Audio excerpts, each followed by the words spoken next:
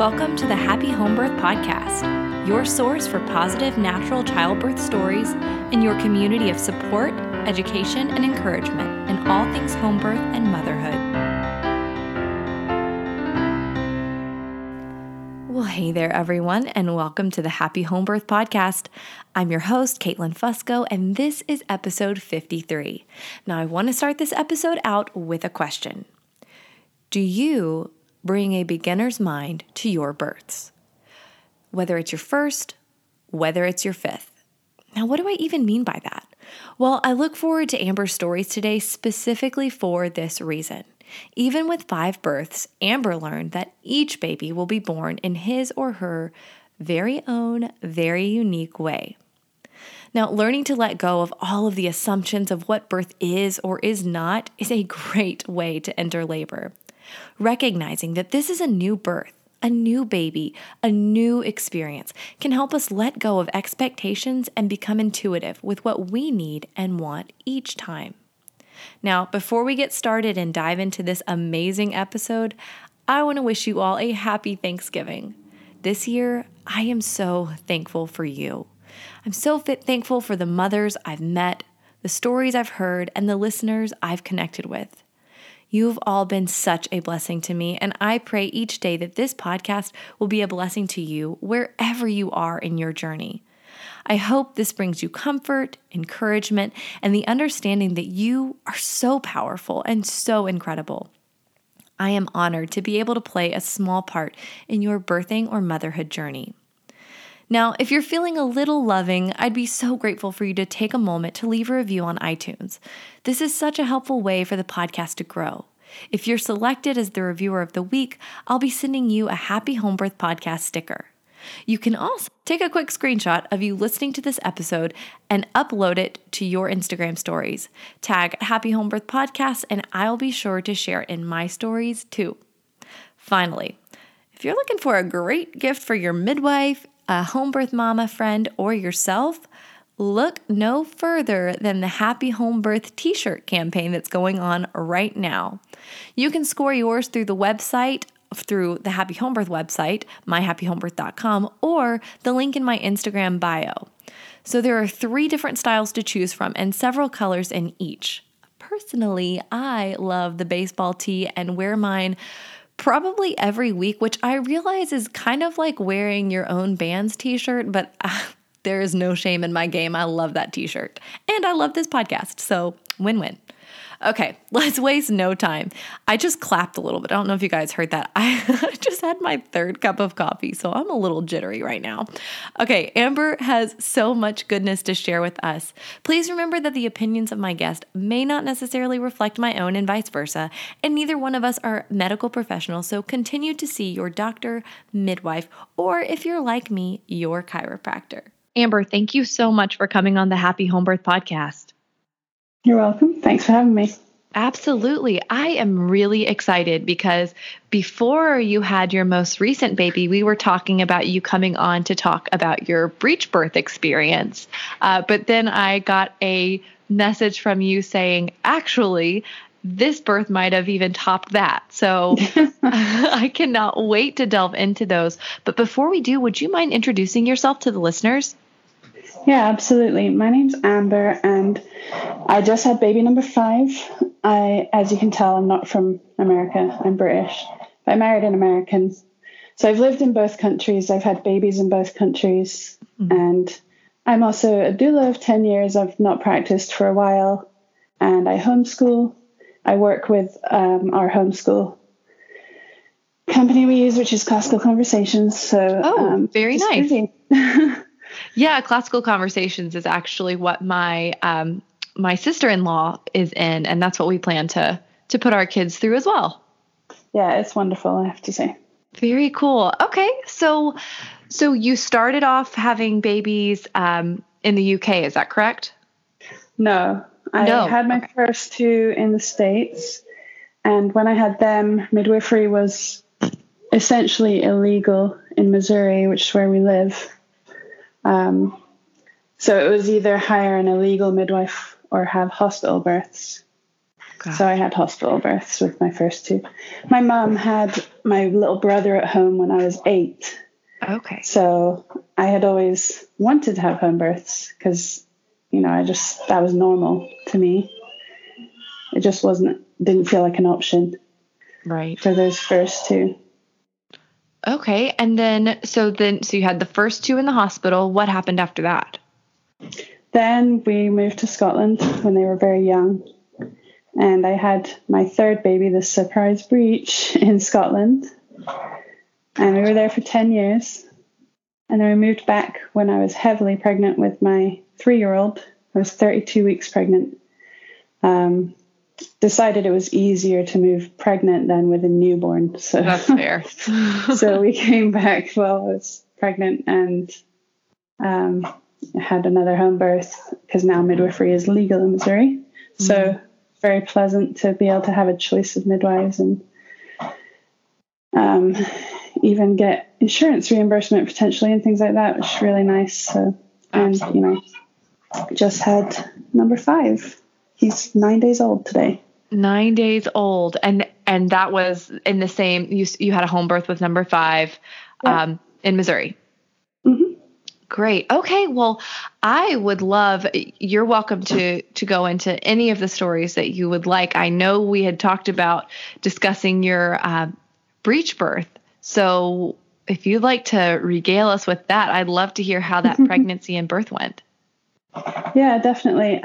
I would sort of briefly tell you about the others because they've all been really different in their own way, which I wasn't really expecting. Like by the time you get to number 5, you sort of think, you got this, you know how it's going to go down, and you really don't. Right. Number 1, I would say she was like pretty textbook as far as, contractions started and then got longer, stronger, closer together, and so on and so forth. But I just wasn't really happy with how things went. Like, I remember wanting desperately to hold her after she was born, and they insisted she had to be on the warmer, and I remember just like laying there saying, my baby, and nobody caring basically because they were doing their protocol, And so with number 2, I was much more purposeful about the provider that I picked. And that made a huge difference. And he recommended a different hospital, which also made a difference because they were much more supportive of the type of experience I wanted. And the thing that was different with him is that I was at 9 centimeters for about 3 or 4 hours. Oh. And finally I asked my doctor to break my waters, which, he totally left it in my hands. Everything was fine. So he wasn't pressuring me or rushing me. And then he was born. I had fetal ejection reflex with him. So he was born in 1 contraction, basically unassisted in the hospital because the doctor and the nurse had walked out of the room and he was born in 1 contraction. Oh my, wow. While I had the squat bar above the bed. So they kind of ran back in, and the OB, I remember he just looked over and he was like, she looks like she's got this. And he just sat down and kind of waited for the nurse to, put the baby on my chest and things to calm down. So that was pretty cool for a hospital birth. Right. That's incredible. So even though I never pushed very long, he's the only one I had actual fetal ejection reflex with. And I don't know if you had it with your birth, but it's quite an experience. Yeah, so the others, I just had that, urge to push sort of thing, but it's just that uncontrollable, like you're vomiting your baby out almost. Mm-hmm. So, so then fast forward to number 3, back in Scotland. For any listeners that don't know, midwifery care is the standard in the UK. And there's still a lot of work to be done in the maternity system there. I worked as a doula in both countries over that 10 years. So I saw both sides as a mother and as a doula. But the really good thing about the UK system is that they have a obligation to provide you care. And so that means if you're quote unquote high risk, you can still choose a home birth, even if it's against recommendation. Oh, because, really? Because they can't not provide you care because they have a duty of care. So you can sit down with your doctor and say, I understand X, Y, Z risk, but I still want a home birth, and they have to send a midwife. They can't just say no. Whereas in this country, if you can't find a provider willing to take you, your options are unassisted or do it with the provider you don't want in a place you don't want. Exactly. You know? So that is one beauty, I think, of the National Health Service. But on the other hand, you don't have a choice. You're just assigned midwives. Right. Yep. Especially if you're in an area that doesn't have private midwives, where I didn't have any in my area. You didn't have any private midwives? No. Yeah, that's a great pro-con, comparison there. Yeah, so definitely a lot to weigh up, but I was just thrilled to know that I could have my home birth, no questions asked. Mm-hmm. Well, and how did that go? It went really well. I had really bad SPD with my first 3 babies, so my actual pregnancy was very difficult because I had 2 young kids, 3 and 4, and very hard for me to get around. I was in a wheelchair at the end, actually. Right, and SPD is symphysis pubic disorder, right? Yeah, so, dysfunction. So it's basically extreme pelvic pain, and getting in and out of a car or up and down stairs or anything like that, even turning over in bed, was next to impossible. So her actual birth went really well, though. I felt a lot of anxiety because there were 20 midwives on call for me. Oh, my. And I didn't know when any of them were on call. And there was one in particular that I did not want to be at my birth, which is a bit of a long story. But it was also a situation where I couldn't ask for her not to be on call. So you just had to take what you got. Yes. So the evening before she was born, one of the midwives called me and introduced herself and said that she told me when she was going to be on call. And she was amazing. She was like a kindred spirit. She was like really into, women's autonomy and kind of bucking the system of the NHS. And she had trained in Africa and done, just tons of kind of outside the box births that went totally fine. And she was really just kind of chill about everything. And I was so happy that she had called to introduce herself because no other midwife had done that. Wow. And so I only knew a handful of these 20.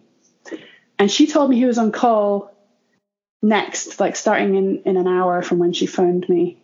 And it happened to be a midwife that I really knew and trusted a lot. And I started having contractions while she was on the phone.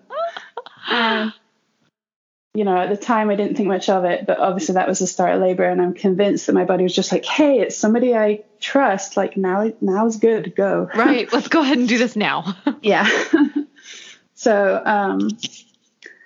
that was like 8:00 in the evening. And by the time the kids went to bed shortly after, the contractions were starting to pick up a little bit. And I don't know about you, but I often am sort of in denial when I'm in labor.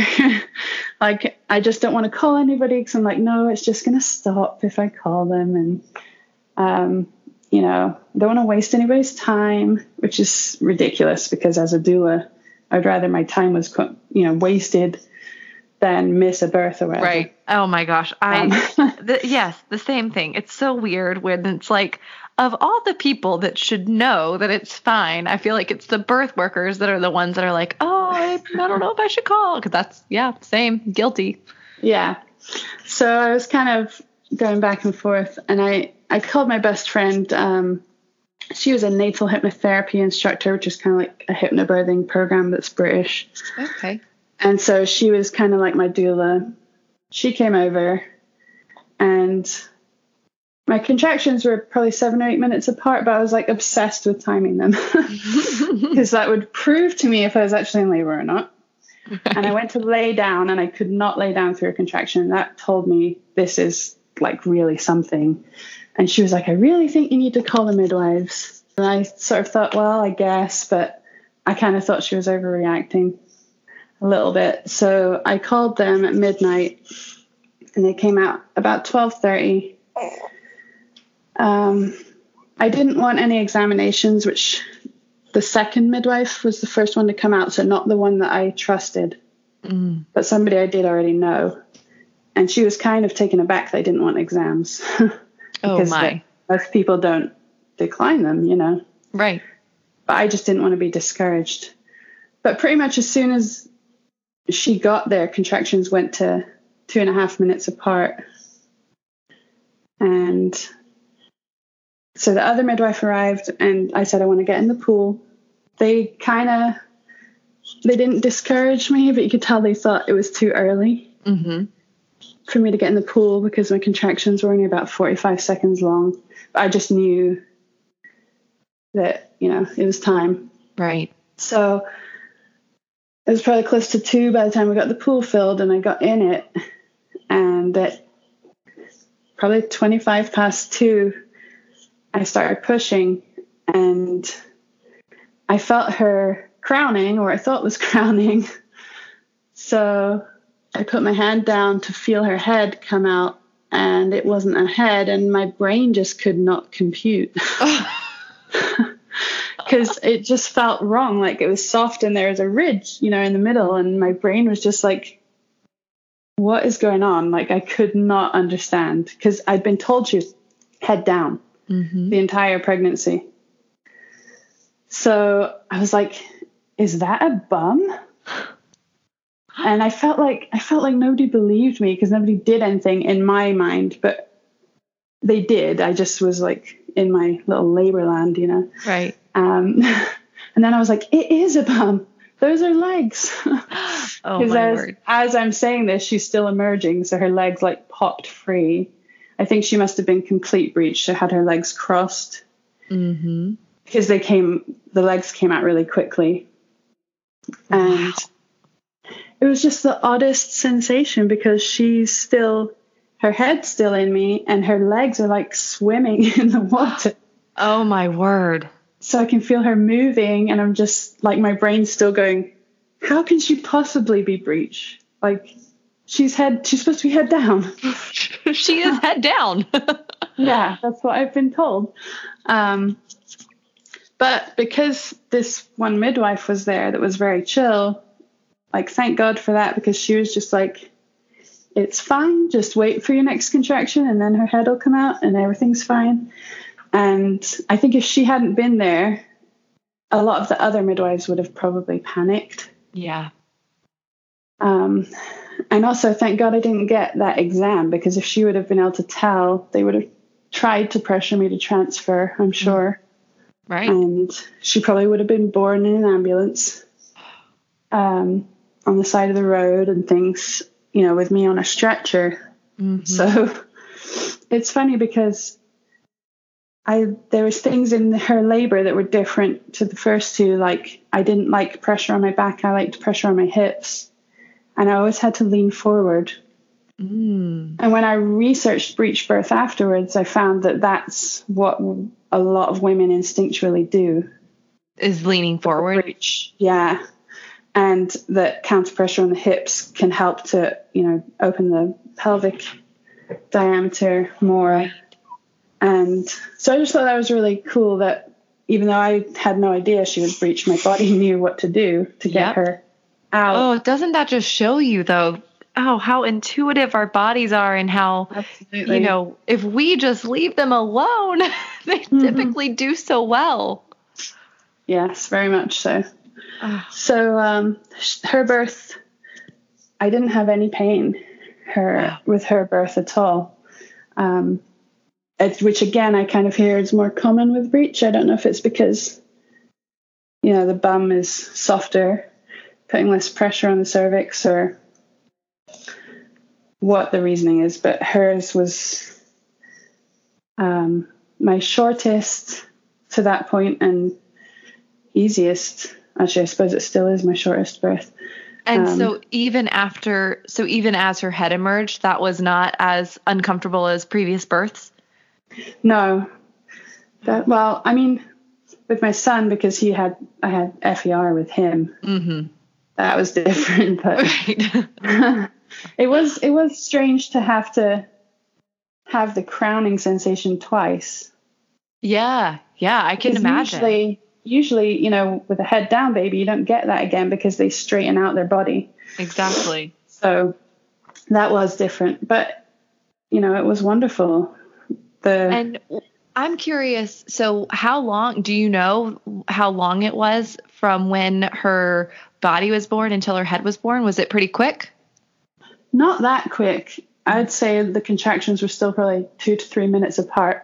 Gotcha. Which felt like an eternity to me and the midwives, I think, but for different reasons. Right. Yeah. And so your breech baby is being born in the water. What were your midwives doing? Were they just like close by waiting? Were they touching your baby at all? No, they weren't touching. This one midwife, she was actually the head of midwifery for our entire area. And very, very researched in physiological birth. So she knew exactly what to do. And the only thing she did is she had her hand on my back to make sure I wasn't going to lift up out very of the smart. water. Right. Because, I wasn't anyway, but I know some women kind of, while they're pushing, they can move around in different ways. So yeah, I did that with my first. Sure. Yep. My midwife was like, okay, stay in the water. Right. Oh man. Okay. So it was maybe 2 to 3 minutes and then the head was born. And what happened after that? Was the baby immediately responsive, or did it take some work afterwards? It did take some work.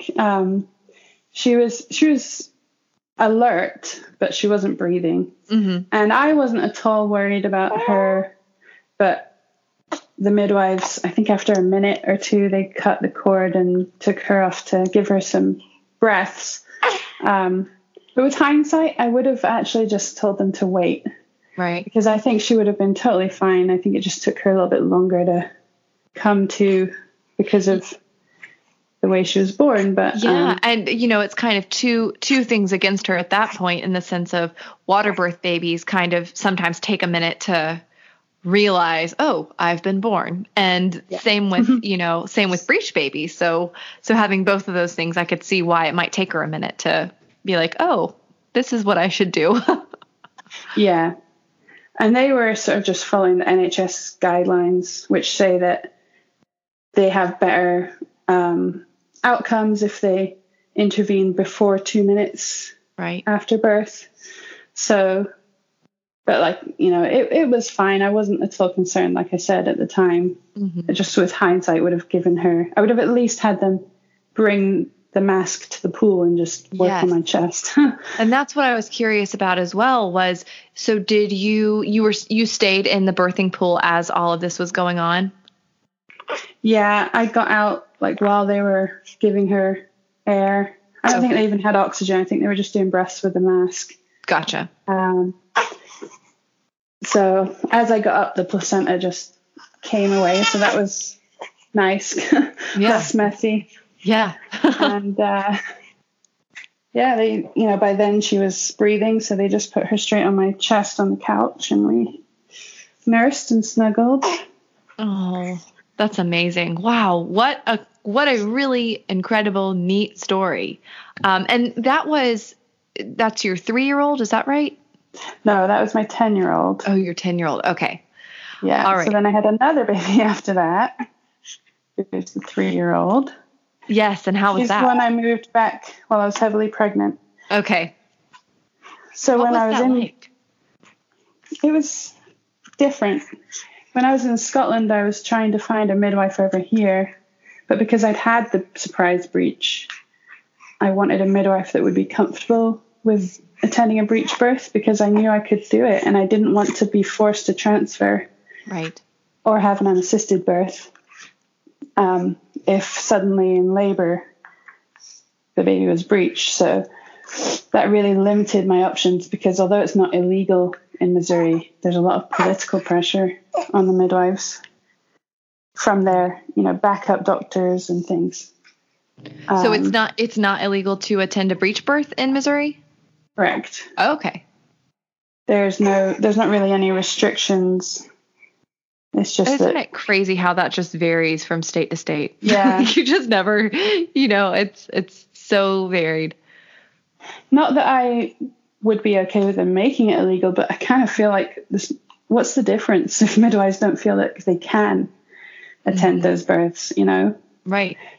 And it just really upsets me, because I feel like for birthing women, but for anybody making decisions about their own care, it should be our choice. Mm-hmm. We should have the ability to weigh the risks ourselves, and as long as we find a provider that's comfortable letting us take those risks on, that should be it. It should be between us and not,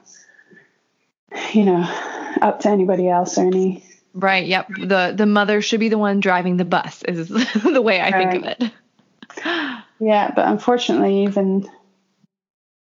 even where midwifery is legal now, it's still not entirely the case, which makes me sad. But I did find some midwives that kind of said, we would recommend that you transfer, but we wouldn't abandon you. Right. And that's really what I wanted. Like, I understand their hands are tied, So it was kind of hard establishing a relationship that late into pregnancy, I think. But, we worked at it. Like, we went out to lunch and things like that to try and get to know each other better. That's nice. And so I picked these two midwives that worked together, and perhaps naively, I imagined that I would have another pain-free birth since I had that the last time. And it was the opposite. It was extremely painful from the beginning.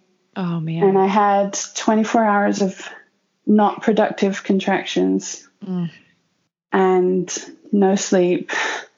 And eventually the Miles circuit, which I hadn't heard of before until that point. Would you mind explaining that to the listeners? Yeah, so I think it's a doula that sort of started this, but she has a website, and it's just a series of different positions that you can be in for a prescribed amount of time in each position that can help a baby to kind of come up out of the pelvis and then get in a better position and go back into the pelvis. Right. So if a malpositioned baby is causing labor to not progress, it can be really helpful. So I think when I was a doula, I don't think that this was a thing that had been named, because I certainly had never heard of it. But a midwife friend in the UK who was up in the middle of the night, our time, told me to try it. So I did, and thank goodness, because from then until she was born was only 5 hours maybe. So wow. It's really what we needed. Yep. It sounds like she was just, or was this a girl or boy baby? Girl. Okay, so yeah, sounds like she was just not in a perfect position. Yeah. So I wasn't really very happy with how her birth went, and this is why I say, like, they're all so different, which really surprised me so much, more than it should have. But I asked the midwife to check me, because I felt like after so long of this painful, non-progressing contractions, I just needed to hear that I had made some progress, which I felt confident I had, but I just needed to hear it. And I was 4 centimeters, which I was perfectly happy with. But I said, I want to get in the pool now. And she didn't say you can't get in the pool, but she basically discouraged me from getting in the pool because she thought it was too early. Right. In labor. And I didn't have a doula with this birth, and I really regret that, because I feel like if I had had a doula, the doula would have said what I would have said to myself, if you still want to get in the pool, you can. Yes. It's okay. And I would have said, yes, I want to get in the pool. But I just heard, the quote unquote expert doesn't think I should get in the pool, so I'm not going to. Right. And she ended up being born beside the pool while it had about an inch of water in the bottom. Oh. Because an hour and a half from when she checked me, she was born. Oh, wow. And I was so angry because I knew how much relief the pool gave me the time before. Mm. And as I stood beside the pool, I had this sling I had hooked to the ceiling. So I was using it to kind of hang on beside the pool. And I knew I wasn't going to make it. And I was just so mad that I didn't just push, listen to my instincts and insist on getting in the pool. Right. So I kind of felt let down by her birth, that I didn't have, the voice for myself. Mm. But it's really hard when you're in labor. Yeah. Oh my goodness. Yeah. The things that you are able to tell somebody else versus what you can think of while you're in that situation. It's totally different. Yeah. So, medically, so to speak, everything was perfect with her birth, I just felt really kind of disappointed with it. Right. And let down. So this time around, I was very purposeful about preparing. I did hypnobirthing, which I've never done before because I never felt the need for it. But after such a painful birth last time, I wanted to have every tool available to me. So I did that. I hired a doula, even though I knew there'd be 2 midwives there, which was kind of the reasoning last time with I don't need a doula. Right. Because I've got midwives. And just did a lot of kind of working through, there's various sort of fear worksheets and things that you can find online to go through things that are concerning you about birth and kind of unpack them. And so I did everything that I could along those lines and, made these beautiful birth affirmations and read them to myself every day. Mm. And I even had told my midwife that I didn't want her to ask me anything in labor. Even if she wanted to check the baby's heart rate, I wanted it to go through my husband or my doula, because I said I can tell them no. Yeah. I can't tell you no. What a great idea. Yeah. I thought that gave me a lot of peace, because I knew that it would just give me that space to be able to say what I really wanted to say. Right. So she was fine with that. I think she was a bit surprised, maybe. She probably hasn't heard that request before, but she agreed that that's what she would do. So, I worked really hard for this birth to be what I wanted it to be, but it was still nothing at all like I thought. But it was more than I could have ever wished for in the end. I had a birth photographer this time because I had photos of the first 3, and my photographer could not come on the only day that ended up being the day my baby was born last time. Oh, no. It was her son's first birthday. So I didn't have good photos. I just had a few that the kids took and stuff. And I really regretted that. So I hired a birth photographer this time. And so fast forward to the end of my pregnancy. My others were all born within a 3-day span, gestationally, 40 plus 2 to 40 plus 5. And he eventually came at 41 plus 5. So I felt like I was about 3 months overdue. Oh my word. I cannot even fathom it. My first was born at 39 and 6. And so when my second wasn't born until 40 and 3, I don't know how those last few days were like 1,000 weeks, but they were. I know, right? It really, it's so hard, and it seems silly with hindsight because it's only a matter of days. But it messes with you. Yes. And like I said, especially after 4 babies. Right. you just, again, you think, I've had 4 babies. I know everything, mm-hmm. But you really don't. Yeah. For whatever reason, he needed a bit longer. So at 41 plus 3, there's something I missed from my preparation, actually, that is important to the story. I had my first 3 babies in the early hours of the morning. And because of this malpositioning with my 4th baby, she ended up being born at 11 a.m. And I actually really liked that, mm-hmm. because during the day, the other kids were up. They could, spend time with her and us. The in-laws could come over and see the baby. And then we could all kind of tuck into bed that night after having spent some time cooing over the new baby. Right. Versus kind of like go straight to bed and try and sleep even though you're still on an adrenaline high. Mm-hmm.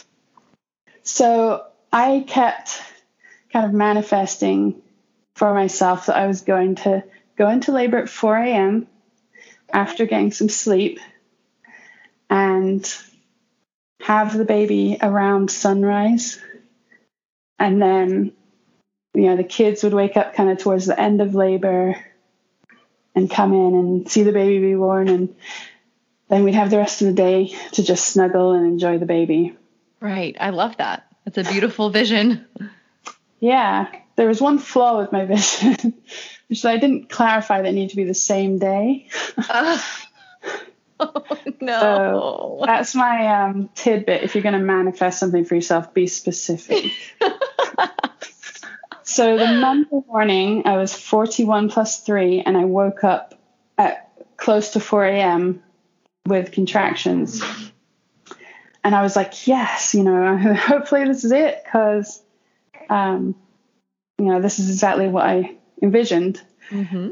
So I got up and was sort of pacing around the living room and different things, and they were continuing and picking up, and they were, I was having some bloody show, so I knew something was happening.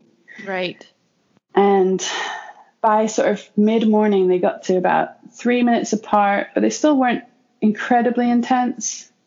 But I definitely thought, it was going to be that day. And then everything just stopped. Mm. And so I thought maybe I would send the kids away with grandma or somebody and see if things picked back up. And we had filled the pool because I was so paranoid about not being able to get in it this time. Can't imagine why. So I decided, you know what, I'm just going to treat it like a bath, because we don't have a bathtub in our house, and have a bath, have a long bath this afternoon and binge watch Outlanders or something on Netflix. So I did. And that evening, contractions had come back and started to get closer together again. Still not, like, they were definitely more intense. I needed counter pressure, but they were pretty far apart. But I called the doula because I thought, if it's like my last few births, it probably will only be a few hours from once I'm definitely in active labor. So she came out, and as soon as she got there, they spaced right out.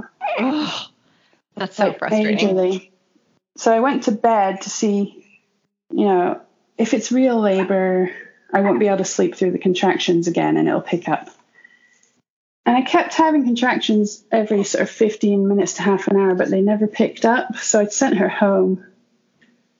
And then the next day, it was kind of just like the same thing. And I was so discouraged because these contractions were still 15 minutes to half an hour apart, but getting more intense. Mm-hmm. So that night, I asked my midwife to come over and just check on the baby, because I was just starting to worry. Like, at this point, it's been 36 hours that I've been having contractions most of the time, but spaced out. Mm-hmm. And I just wanted to make sure that there was nothing wrong that was, holding things back, and make sure that he was handling everything fine. So she checked on him, and, he sounded perfect. And she said, he's still not, he's still not engaged. He's still pretty high up. So just try and rest tonight, and, had me take all these different supplements and stuff to help me rest. And then the next day she was going to come back and kind of help me try and get a more established labor pattern going. But she wanted me to try and get rest. So I went to bed, after doing all the things and pretty quickly realized that I could not be comfortable through these contractions. But even though they were so far apart, it was like I would just get back to sleep and then I would have another one. Oh, that would be incredibly frustrating. Yeah. And so eventually, after a few hours of trying my best to rest, I decided to get in the shower because I thought maybe just the warm water would be enough to, even though I wouldn't sleep, to feel like I was kind of resting a bit. Right. So that's what I did. And after about an hour, I decided, you know what? I'm going to have my husband fill up the pool and just get in it, because I think if I kind of hang on the edge, I might be able to actually sleep between the contractions, because it'll give me enough relief. I wouldn't exactly say they were painful. They were just extremely uncomfortable if I was laying down.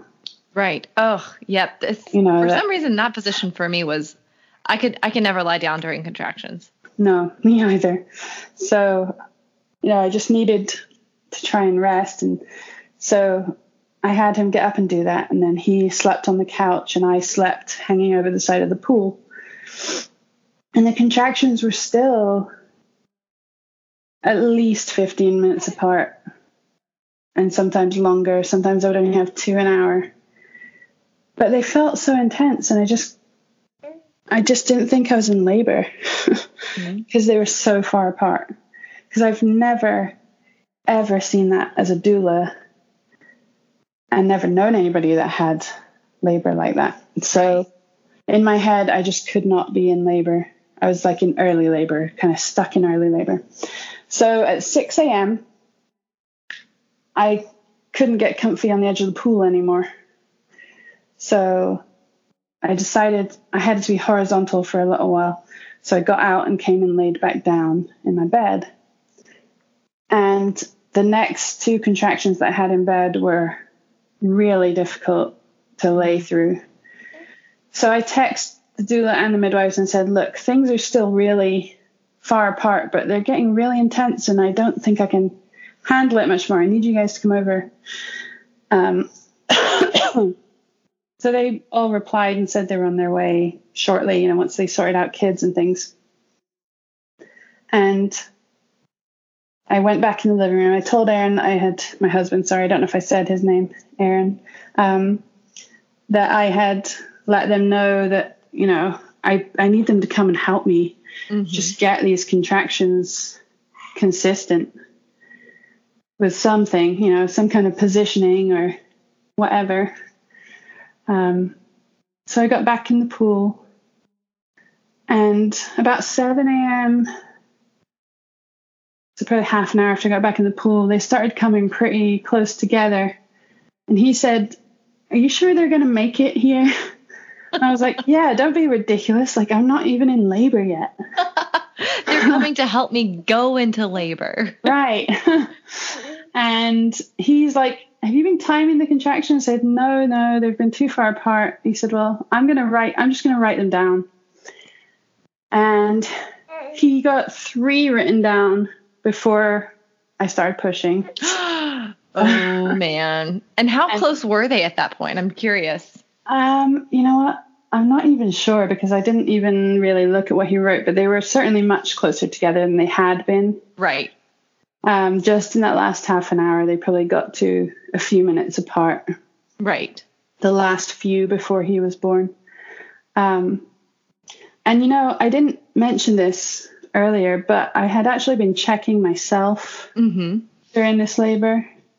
I've done natural family planning for decades now, 2 decades almost. Right. So I'm very familiar with that sort of thing. And I just felt like I knew I was dilating somewhat, but his head was still so high. It felt like my cervix was still like totally posterior, which, if you don't know, it has to kind of bring itself forward from that to be able to give birth. Right. So, that's one of the reasons why I was still convinced I wasn't having a baby anytime soon. But, he had other plans. So about probably 18 minutes past 7 was my first pushing contraction.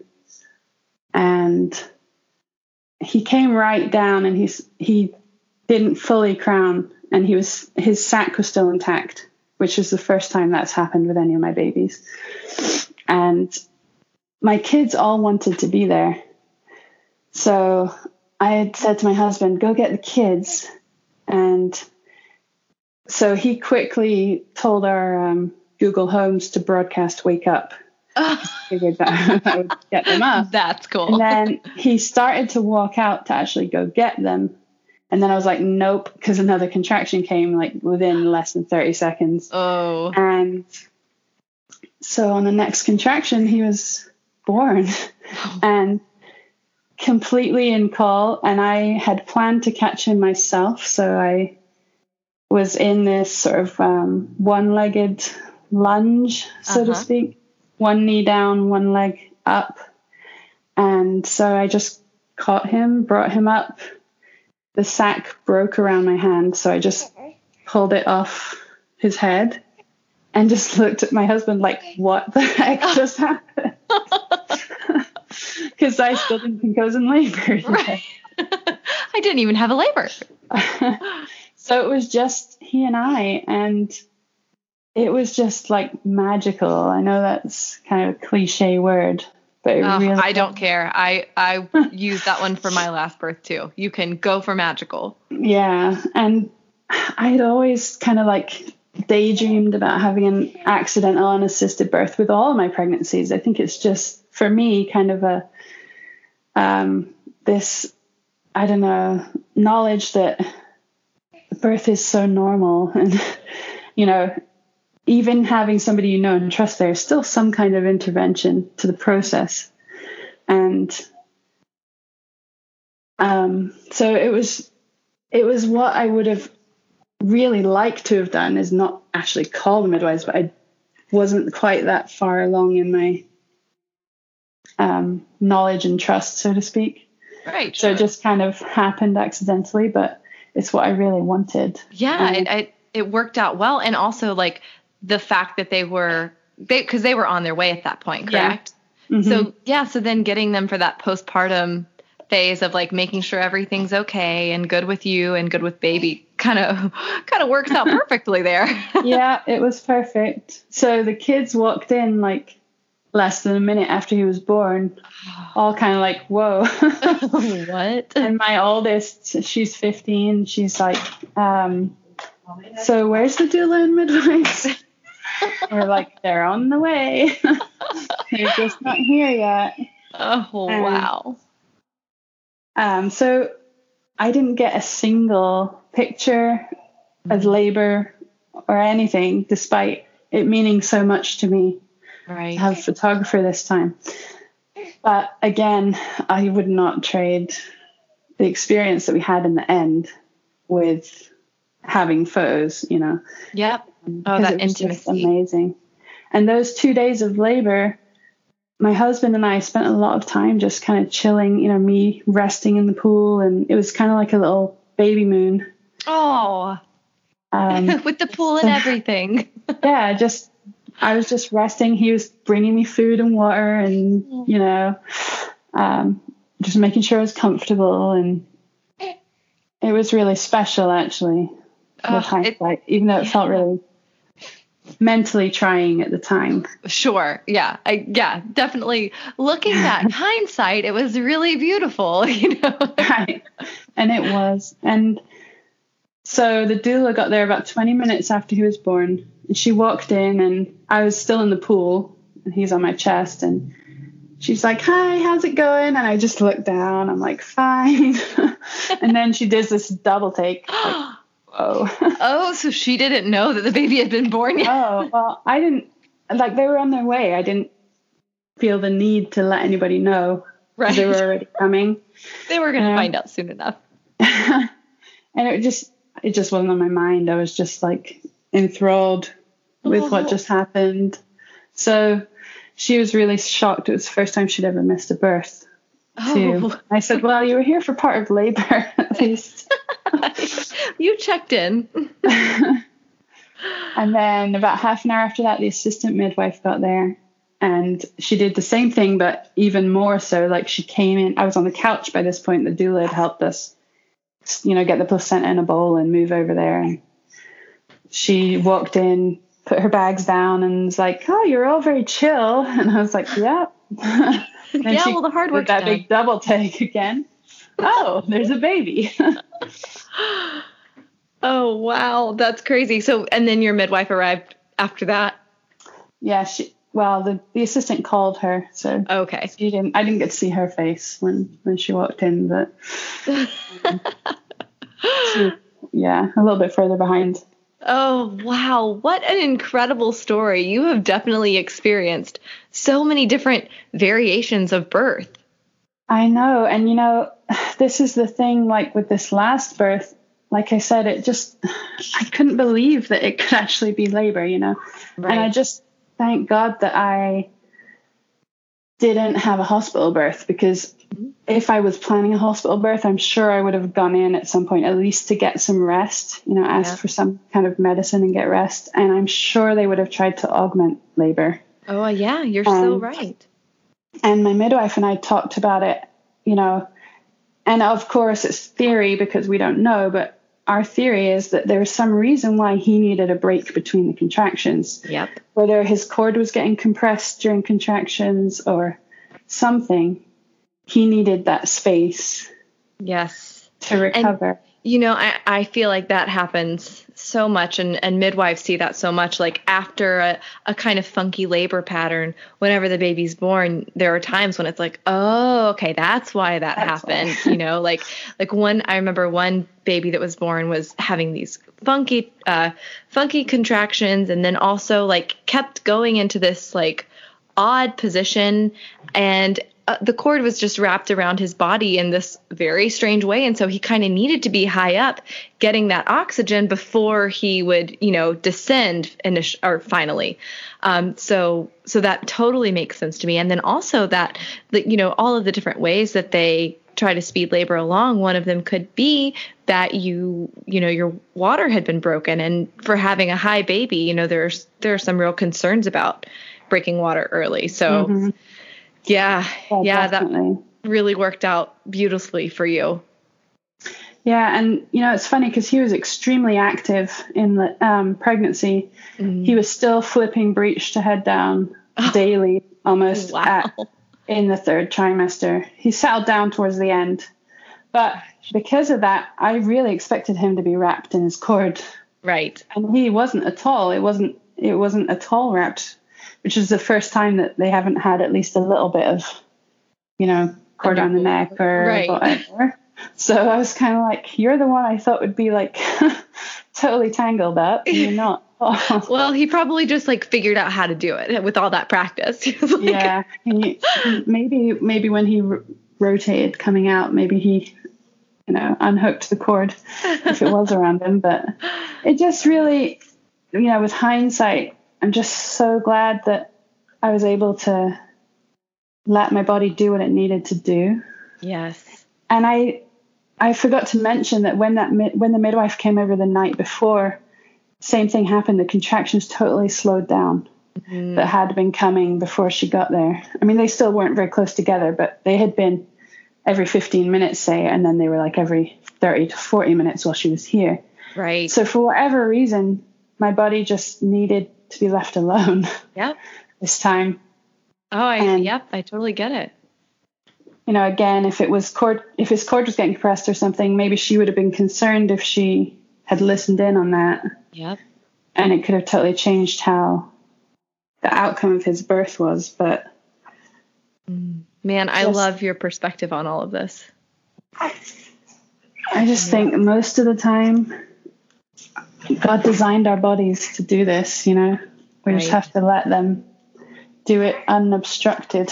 Yes, and however they see fit, because as you have been a clear example of, you never know what labor is going to be like. It doesn't matter how many babies you have. Everyone is going to be different in some way. Yeah, absolutely. I had a friend tell me during this 2 days of labor that she had just read a birth story where a woman had contractions, 15 minutes to half an hour apart right until the end. Right. And I just sort of scoffed, like, yeah, right. Because that might have happened as a one-off, but it's no way that that's going to happen. There's no way that's what's happening with me. Right. Except for that it is. Yes, that it is. Oh, wow. Well, Amber, thank you so much for sharing your stories with us. I'm so grateful that you were willing to come on the podcast and give us all of these amazing stories and reminders that, birth is different every time. Yeah, it definitely is. And just trusting your body to do what it knows how to do is the main thing. Beautiful. That is so perfect. Well, I am so appreciative. Thank you so much, Amber. Thank you for having me. Such a cool episode. Am I right? Oh, as we head into the episode roundup, I want to give you my 2 favorite takeaways from Amber's experiences.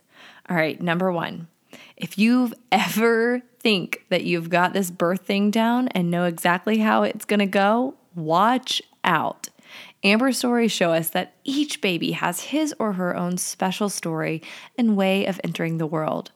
Be it time, position, or labor pattern, there is always something new to experience as we bring our babies earthside. So remember, as we discussed in the beginning, to bring a beginner's mind and a sense of humor to each birthing experience. And then the second thing, now I want to mention my very favorite takeaway from Amber's story. Amber discussed how she realized after her fourth birth that her decisions in labor could be very heavily swayed by her perception of what her midwives, the professionals, thought. Because of this, she decided to have her doula and husband work as gatekeepers for her 5th birth. All questions were to go through them so that Amber could respond in the way that she felt most comfortable. Now, although this ended up not even being a necessity since the birth ultimately happened before anyone could arrive, this approach is just mind-blowingly amazing to me. I love it so much. I love the sense of true consent this brings to the birthing situation. If you feel you might be swayed by your care provider's opinions, even when they mean the very best, which of course they typically do, consider using this approach. Let them know beforehand that you'd like to approach your birth this way, and give them this episode as a resource. I am sure they'll be grateful for the new idea. Now, finally, I want to give a big shout out to Amber's daughter, Maya, who is a fan of the show, who wrote me the sweetest letter a few weeks ago, and who listens to the podcast while peeling potatoes sometimes. Thank you, Maya. You are such a wonderful, wonderful listener. I'm so grateful to have you. You really are the coolest. All right, friends, that's all I've got for you this week. Happy Thanksgiving, and I look forward to seeing you back here next week.